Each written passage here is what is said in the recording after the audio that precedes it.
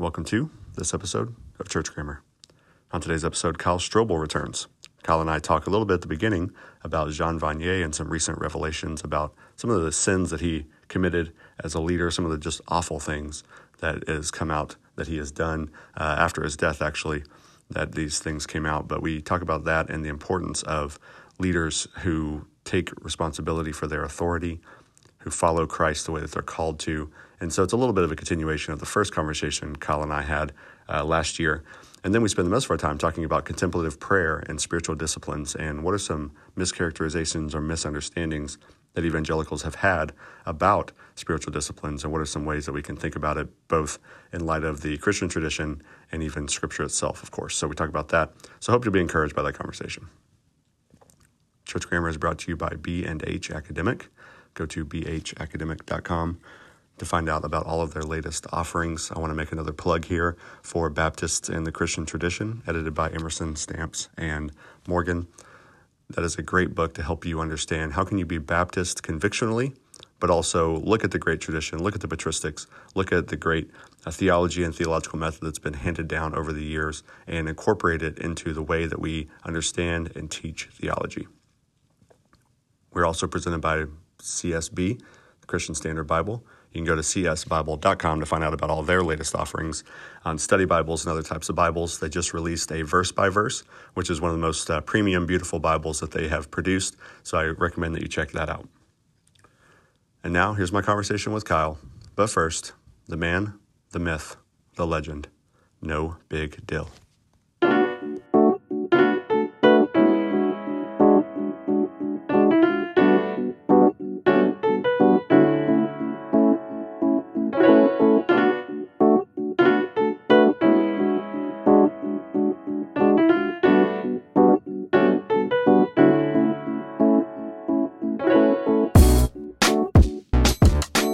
All right, Kyle Strobel, welcome back to Church Grammar.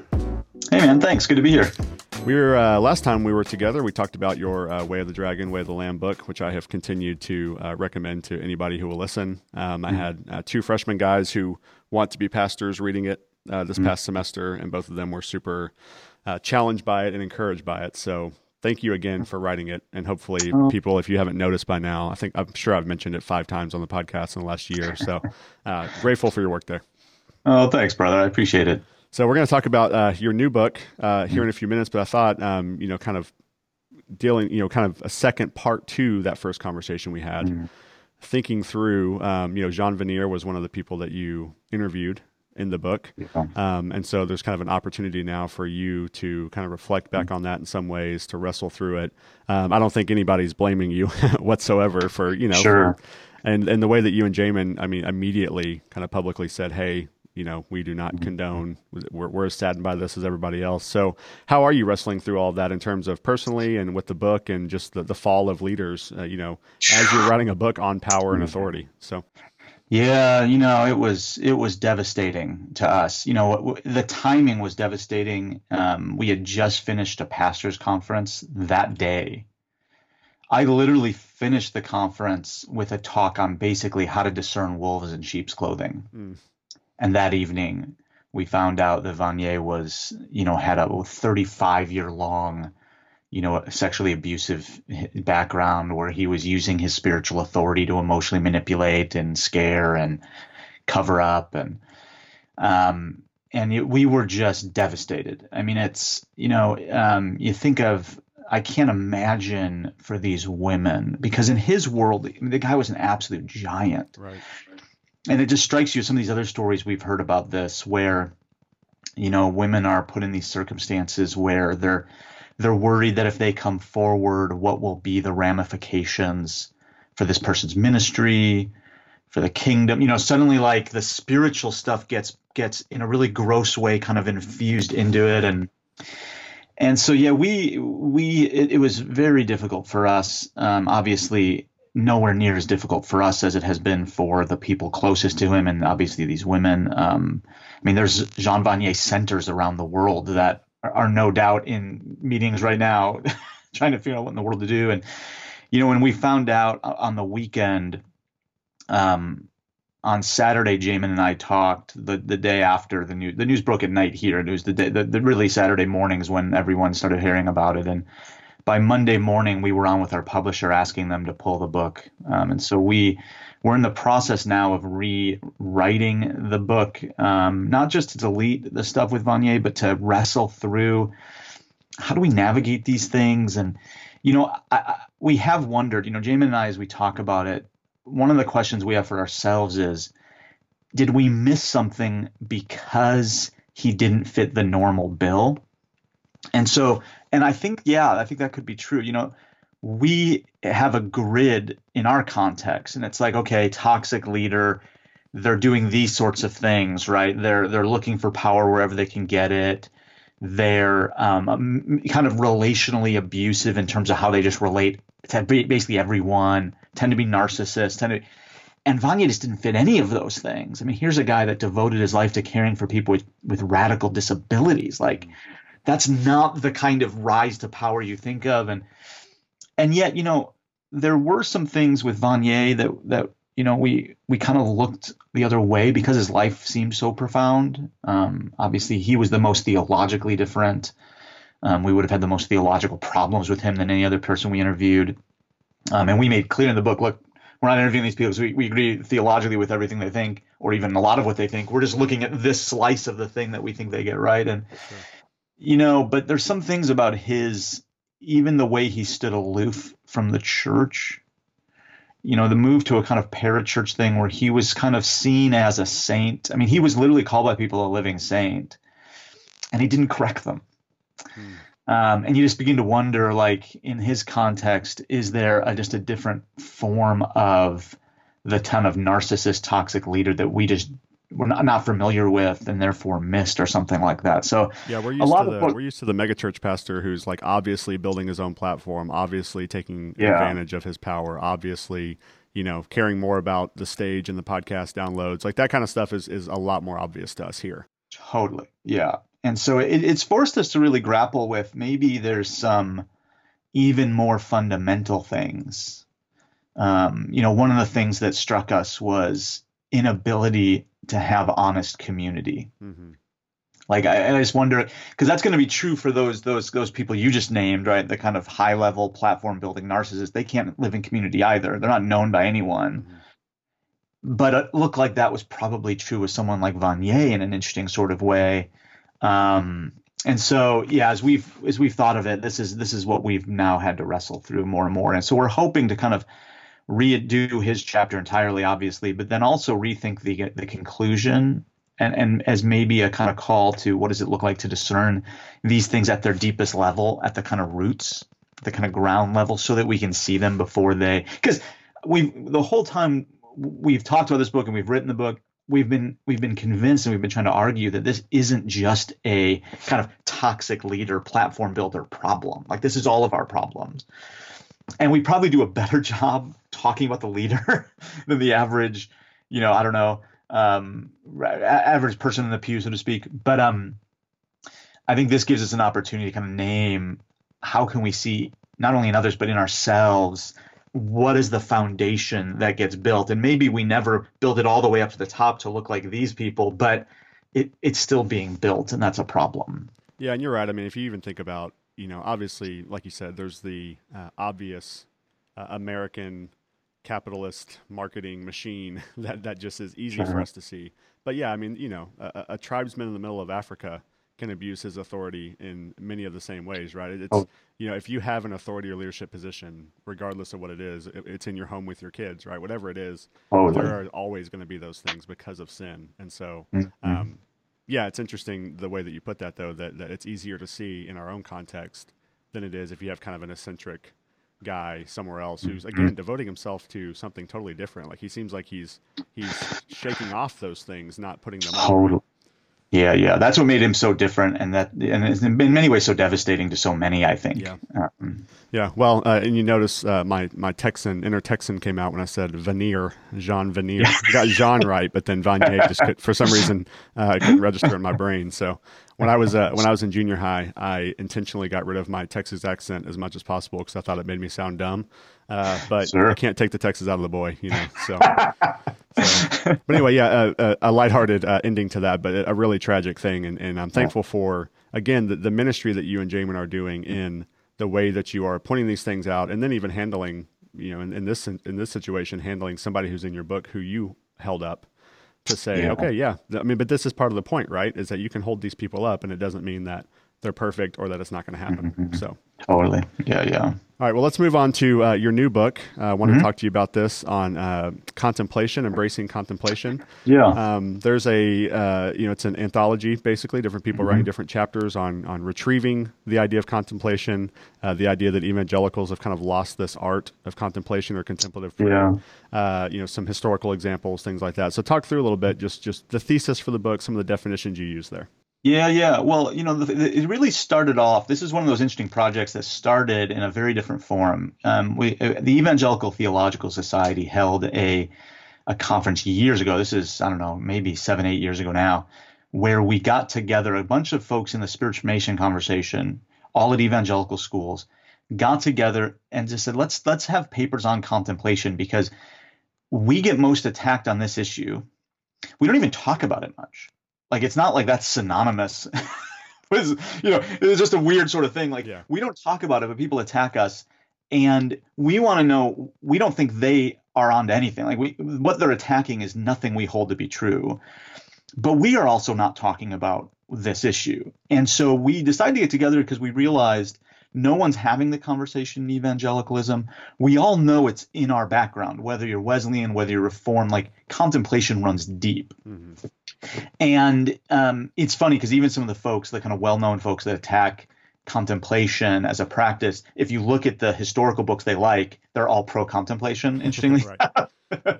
Confessions or Imitation of Christ or whatever all have these contemplative aspects. Totally. Well, let alone John Owen, Edwards, Baxter, Calvin, so we decided to, so we started there in this conversation. And what became clear is we don't all agree. We all agree it's a necessary practice.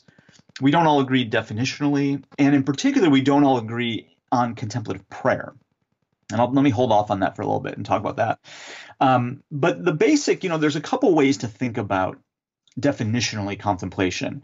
One of the most straightforward comes from Andrew Louth, the historical theologian. And he simply says, look, if you take con, the prefix con, which means with, and templum, which means temple, contemplation in a Christian form is just being with God in his temple. And so you think of something like Psalm 27:4, that I may dwell in the house of the Lord all the days of my life, to gaze upon the beauty of the Lord and to inquire in his temple.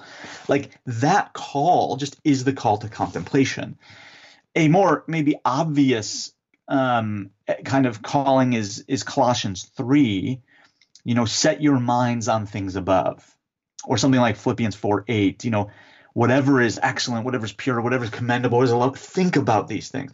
And so contemplation in its kind of most basic form is setting your mind on a reality. And what the Puritans understood, I think, that we tend not to, is there just is no debate about whether contemplation is good or not, because you can't be human and not contemplate. Right. The problem isn't that we don't contemplate or that we should contemplate. The problem is we do contemplate, and the problem is what we contemplate. Mm-hmm. I always think it's interesting when you look at, because part of the context of contemplation is always going to be a visual register biblically. And what's interesting about Scripture's notion of faith is that faith is opposed to sight, right? You can't have faith in sight, which is why we have faith in this age and the beatific vision in the age to come. But what's interesting is you always get these visual modes of talking about faith. So I think of something like 1 Corinthians 13:12. Now we see through a mirror dimly. That's the sight of faith. It's not physical sight. It's a dim sight. Then we will see face to face. So in eternity, we have a face to face vision. Here we have this dim vision through a mirror. And as I've looked at our culture today, just think about our modern technologies and how everyone's walking around with a mirror that they're gazing into in their hand, contemplating. And, we contemplate March Madness, or we try to. This year we can't, obviously. We contemplate, a better job, or a better house. Kind of, we contemplate all the time. For Christians throughout history, the call has been, how do we contemplate kind of heavenly realities, God, set your mind on things above, but also just contemplating the kingdom realities of what Jesus calls this world, what Jesus claims this world is. I think about something like, the last will be first and the first will be last. You don't get that through physical sight. You don't look around and say, oh yeah, that's clearly true about our world. You have to contemplate that reality and kind of see through it to see reality appropriately. And so contemplation has always been a kind of assent of the mind, sometimes seen as a heart. In the tradition, we get in debates about, how these relate, kind of intellect and will, or intellect and affect, or something like that. I like to think of just kind of a more integrated sense of the person. How do we kind of set our intellect and affections on the things of God? That is contemplation. But then it raises a question about contemplative prayer. And this is an interesting one. So one of the things that happened for me in this project, as we're using historical examples, I'm doing a constructive work, some other people are doing more historical pieces. As I started thinking about it, it didn't become clear to me that kind of contemplative prayer is a thing. As I started thinking about the tradition, I'm like, no one talks this way, because contemplation isn't prayer. And so prayer often led you into contemplation, and contemplation can kind of lead you to prayer. In many ways, the end of all our exercises were seen to be contemplative. So the theological practice was for the end of contemplation. Biblical meditation was for the end of contemplation. Prayer, in a sense, was for the end of contemplation. And you have things like wordless prayer. And I think this is probably what happened, is that at some point we took forms of prayer that were more wordless and we started calling them contemplative prayer. The problem, though, is that confuses all sorts of things. What it's led to is a bunch of people talking about contemplative prayer that have no knowledge of contemplation as a distinct practice in and of itself, and the different modes of that, theologically, biblically, kind of. And then it has kind of confused a bit in my mind how the tradition at least has thought about these things. And so one obvious example, if you read a book called The Cloud of Unknowing, which is one of the most kind of important texts of Western spiritual kind of mystical kind of writings, and the whole thing's about wordless prayer, basically. So what we would call today contemplative prayer. At no point does this author ever use the phrase contemplative prayer. Someone like the Catholic Thomas Keating picks up that book, and he then reimagines it around the phrase centering prayer. That is now seen as a mode of contemplative. So you can see how this develops, but the language has all changed. And we miss, like what's going on in the Cloud of Unknowing is a certain kind of form of theological apophaticism where it requires a kind of negation. And the Cloud of Unknowing author doesn't think you can ascend by your intellect. He thinks you can only ascend by love, which means you almost have to kind of, your intellect is the problem, and you have to kind of descend actually in the intellect so love can ascend. So there's all sorts of things we would look at that and say, well, I have all sorts of problems with this. But moderns don't know any of that backdrop. They just assume we've always been doing this. Right. And so I've wanted to clarify the difference. I do think that in getting contemplation right, that'll feed into how we can talk about prayer. And so, one of the ways I did that in my chapter was to talk about how I think every Christian has prayed wordlessly from time to time. I mean, it might not have been on purpose. It's not, for a lot of people, it's not a practice per se, but it's something that just happens to them.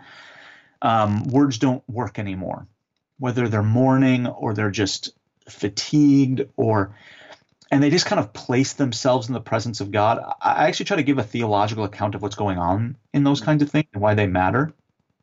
But then you have Ash Coxworth in his chapter. Ash looks at Calvin and how Calvin understood kind of contemplation through Sabbath, and has all sorts of interesting ideas about how that plays out. And so the project is basically an attempt to clarify some of these things, to try to articulate a view that isn't what I think has happened among many Catholics, which is contemplation becomes kind of an elite practice, right? We outsource that to the monks or something, whereas biblically we think it's actually the most baseline of practices. It's more like the kind of practice the presence of God kind of a practice than it is a special or elite sort of spiritual practice. And then we wanted to just be kind of upfront about the fact that there's disagreements among evangelicals who actually do talk about these things, about how to think about them well, how to think about them biblically, historically, practically. And so we wanted, in a sense, to put something out there saying this is something, if we're going to be faithful evangelicals, whether, again, that is more the kind of purely reform-minded, more Wesleyan-minded, or more just kind of generically evangelical. And if we're going to take our own tradition seriously at all, we have to take this seriously. But then also the people that are critical of this, who just wipe it away as kind of New Age mysticism or something, to push back and say, no, you're just not being faithful to your own tradition, and you're certainly not being faithful to us and what we actually say about these things. And so when we do get attacked, I'm fine if you attack me, just attack me based on things I actually say and believe, rather than things you've just kind of made up and project upon me. And so the hope is that we give people a kind of first place kind of to go and really begin wrestling through the nature of these things. Yeah, when you were talking about that too, it reminded me of the idea of meditation as well. This kind of, if you talk about meditating on Scripture, there are people who are like, well, that's just, Eastern mysticism, New Age, whatever. And it's like, well, maybe in that sense, meditation is emptying your mind. But if I talk about meditating on Scripture, I'm saying filling your mind with the right things, right? So is there some sort of relation there between those two things? Yeah.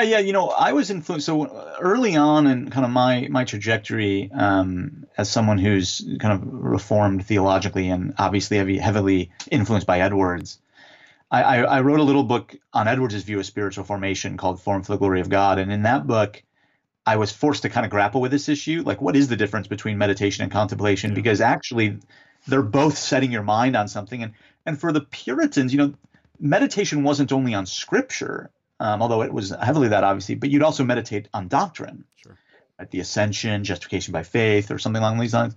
And what became clear to me in the way they distinguish these things is that in meditation, you are always doing what Paul commends us to do in Colossians 4:2, which is to be watchful of your heart. And so you're paying attention as I'm reading Scripture. What is my heart doing? How is my heart responding to Scripture? Is it open? Is it not? Is it fearful? Am I anxious? What's going on there? In contemplation, instead of engaging myself, when my heart does something, I kind of take it and put it aside and reset my mind on the reality I'm contemplating. And so it primarily has to do with how you navigate the time, and not a kind of activity of the mind. I mean, in both, you're setting your mind on something. In meditation, you're probably setting your mind on something a little more concrete, and then so it might look a little different that way. But in contemplation, as you set your mind on things above, as Paul says in Colossians 3, well, now if as my mind wanders, I'm just kind of putting that aside and I'm refocusing. Whereas if my mind wanders when meditation, I'm turning to what Pierre just calls soliloquy, what you take after the psalmists who would pray, "Oh, my soul that is within me." So now you're kind of talking in a sense to yourself. You're kind of breaking your soul open before God and saying, "Look at this, God, like I can't even attend to you. My mind is I have other cares in this world right now. Have mercy on me here." So you're wrestling through those things with God. Whereas in contemplation, it is this, no, you're reattending, you're refocusing, you're kind of resetting your mind on those things. Something else, this is a stream of consciousness now as you're talking, as you're bringing all these different things to mind here. We're talking about this wordless prayer. It makes me think of Romans 8, where Paul talks about how the Spirit kind of groans on our behalf, so, prays on our behalf when we don't know what to say. How do you think through and talk through that in relation to contemplation, prayer? The Spirit speaking on your behalf, saying things you don't know how to say. How does that all work together for you? So my understanding of these things, which actually, it's funny, I first started working these out in the book that Jamin and I, the first book we wrote on Beloved Dust, when we were trying to think about what is the role of Christ and the Spirit in our praying. And so in that project, and this comes through in a more academic mode in this project, but one of the things that struck me there is that too many Christians think of prayer as kind of an activity they do to get to God. And when it became clear to me biblically that prayer is something you enter, it's not something you generate. And so the Son and the Spirit are praying for you, through you, and from within you. Like those prayers are already going on. One of the best pieces of good news about prayer is that the God knows you don't know how to pray. Right. That's That's what the we're point, right? told in Romans 8, right? That's fantastic news. And the Spirit's there groaning, and yeah, this I love the Spirit's groaning is kind of it's like beneath words. It's like it's the pain, the kind of the scenario of our souls are so broken, and it's the parallel in that passage is with the earth groaning, Mm-hmm. like birth pains, because it knows what it was created for. So too our like the Spirit's in our soul knows what we were created for, and the Spirit's groaning, and so we. There's times in prayer when we just have to realize the words I'm using are actually meant to manipulate God. Hmm. They're meant to get God on my terms. I'm kind of I'm like a car salesman. I'm savvily trying to kind of get him on my side, get tethers in him. And sometimes I just have to stop and trust that his prayers are enough for me. Yeah.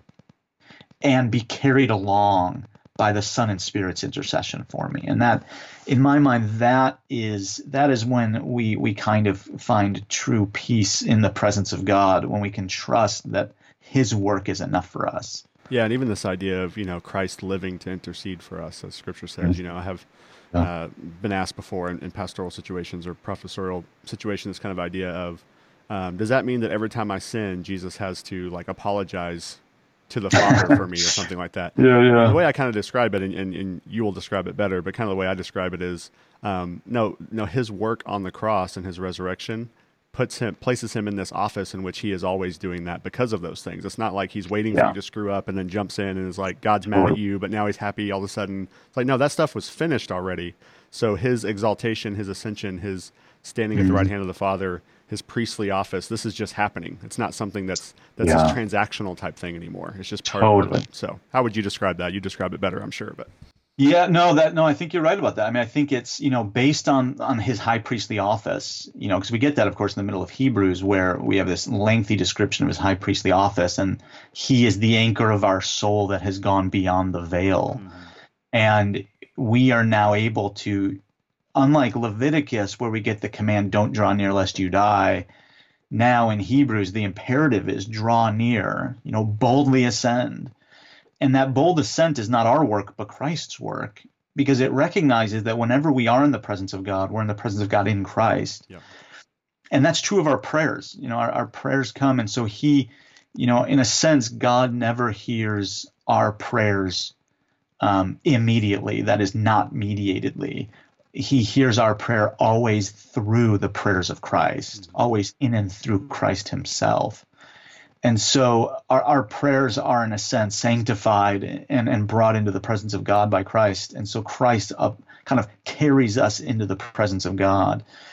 And our prayers are entwined and made his own. And so, there's a really profound reality going on there that is such good news for us that realize we don't know how to pray. And Christ is enough for us even in our prayers. And that I think when we hear about Christ living to intercede for us as our great high priest, that is where I think our minds need to go. That he can not only he can, but he does already know all that we need, and he already brings it before the Father, and he has brought all of our lives before the Father already as our high priest. Yeah, that's a really helpful distinction, I think, because I think sometimes we think of prayer or Christ's intercession as picking up the slack whenever we're failing, rather than sort of this ongoing presence of God that you are in as a person who is in Christ. And then the prayer is just that you praying to the Lord is different. It's not this transactional car salesman thing, like you say, even though it turns into that so often, but it's that, no, this is, even if you never pray, this is still happening. It's not that the prayer is enacting these things necessarily. Mm-hmm. That's right. Yeah. So what are some kind of habits or practices you would say, just some practical on the ground? People say, okay, I want to not just sort of babble on like the pagans, as Jesus warns against, or, but I want to pray deeply, contemplatively, in a way that is meaningful and not in some of the kind of problematic ways we've been taught to pray. What are some tips, habits, practices, resources that you can can give to those who want to kind of get into this? Yeah. I think for me, and John Coe and I, who edited this volume, we actually just submitted a manuscript on prayer, trying to answer these very questions. And that's a little more popular level kind of discussion. And so for us, one of the things that we constantly go back to, in light of the work Christ has done, in light of what the Spirit is doing, and what Christ is doing, we need to be watchful in prayer, and we need to be honest in prayer. A lot of prayers aren't very honest, and one of the images I think of is if you think of the Holy Spirit groaning, like there's a profound realism to the Spirit's praying for us. He's groaning from our depths. And I imagine that groaning kind of coming in one of God's ears, so to speak, and then my prayer is coming in another ear. Like if we're praying this really cleaned up, tidy, neat, like, hey, God, doing great. Just giving you an update or whatever. And the Spirit is just like, groaning. And like, what is that stereo sound to God? Like, so I think the Spirit's work and presence is calling us into something deeper, and that just is more honest. And that means we're going to have to really grapple with all the ways we actually don't think God wants to hear what's going on in our lives. How we really deeply believe. I mean, most Christians I meet deeply believe that what God wants from them is for them to get their act together. Mm-hmm. And that's just as true in prayer as anywhere else. And so they think he's kind of sitting there, kind of rolling his eyes, going, "Oh, goodness sakes, you just said the Father died for your sins. Get your act together." It's like, we get lost in this kind of expectation, like of what we hope will happen, of what we imagine God is like when we're praying to Him, and all these things. And we have to pray to the God who is interceding for us at the right hand of the Father and who's groaning from our depths. And we have to pray to the God who has taken on our sins on the cross and has nailed them to the cross and has ascended in our stead. And to pray to that God is to pray to God in reality and never in fantasy. And our temptation is always to turn to fantasy rather than reality. And so, when we do those things, one of the things that will happen, and I think, is we'll gain a sense of this kind of watchfulness of our hearts, and we'll begin to see what some of our deep subconscious theological beliefs are. I have a lot of students who really understand the doctrine of the atonement until they pray, right? And then prayer becomes a time for them to try to atone for their sins, right?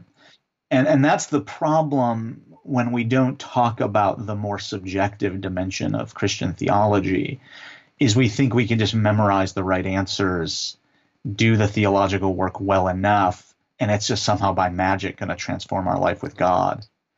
We have to attend to what is actually going on in our hearts when we come before God and what we're actually doing there. And so it's giving ourselves not only the watchfulness and the space to do it, but even the time to kind of recognize these things. I do wonder for people, if you just consider what are some of the prayers that you have taken on and why. I will often digress, not that this is a bad form of praying, but I will often maybe only intercede for a short period of time when I just don't want to be in God's presence. I don't want to experience me praying and falling asleep again. I don't want to experience me praying, my mind wandering, telling God I'm sorry, and trying, it's like, and I'm not allowing myself to kind of see the truth that when I do come into God's presence, the truth of my heart comes out, and that's a good, because I need to see the reality of who I am in His presence. And so I think a lot of people stop praying because they feel like they're failures. They feel like they're bad at it, and they have this sneaking suspicion there's other people who are just good at it. Yeah. And it's because they still think that prayer is primarily a place to perform, and it's not a place to be known. And so I would say if you could take that and reframe it and then just bring your life, whatever it is, God knows. It's not like you're surprising God. How can you trust He's already praying for all of these things? how can that actually give me the kind of foundation to just embrace that reality?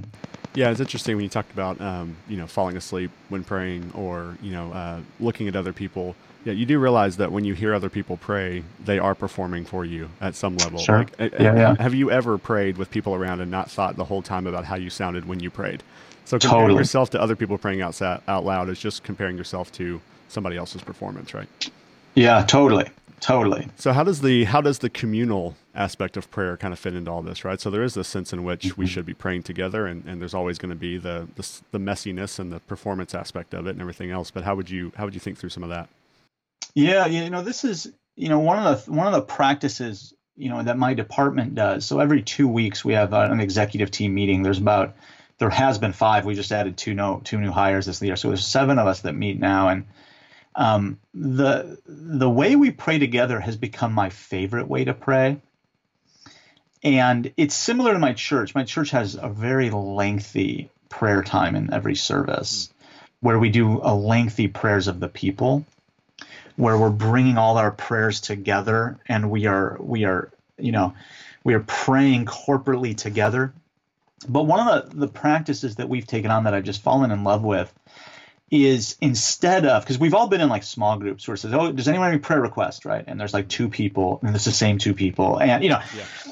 And instead of that, the guy, my boss, actually John Coe, who coded this book with me, he runs these meetings, and the way he does it is, I want you to pray about your life, about your worries, about anything going on here in our department, with our students, with our university, and I want you to pray anything you want us to pray for with you. And so now we come in and we're actually offering our prayers corporately together, and simultaneously lifting up one another in prayer. And then, of course, as we go on, the prayers that were prayed before are caught up into the other prayer.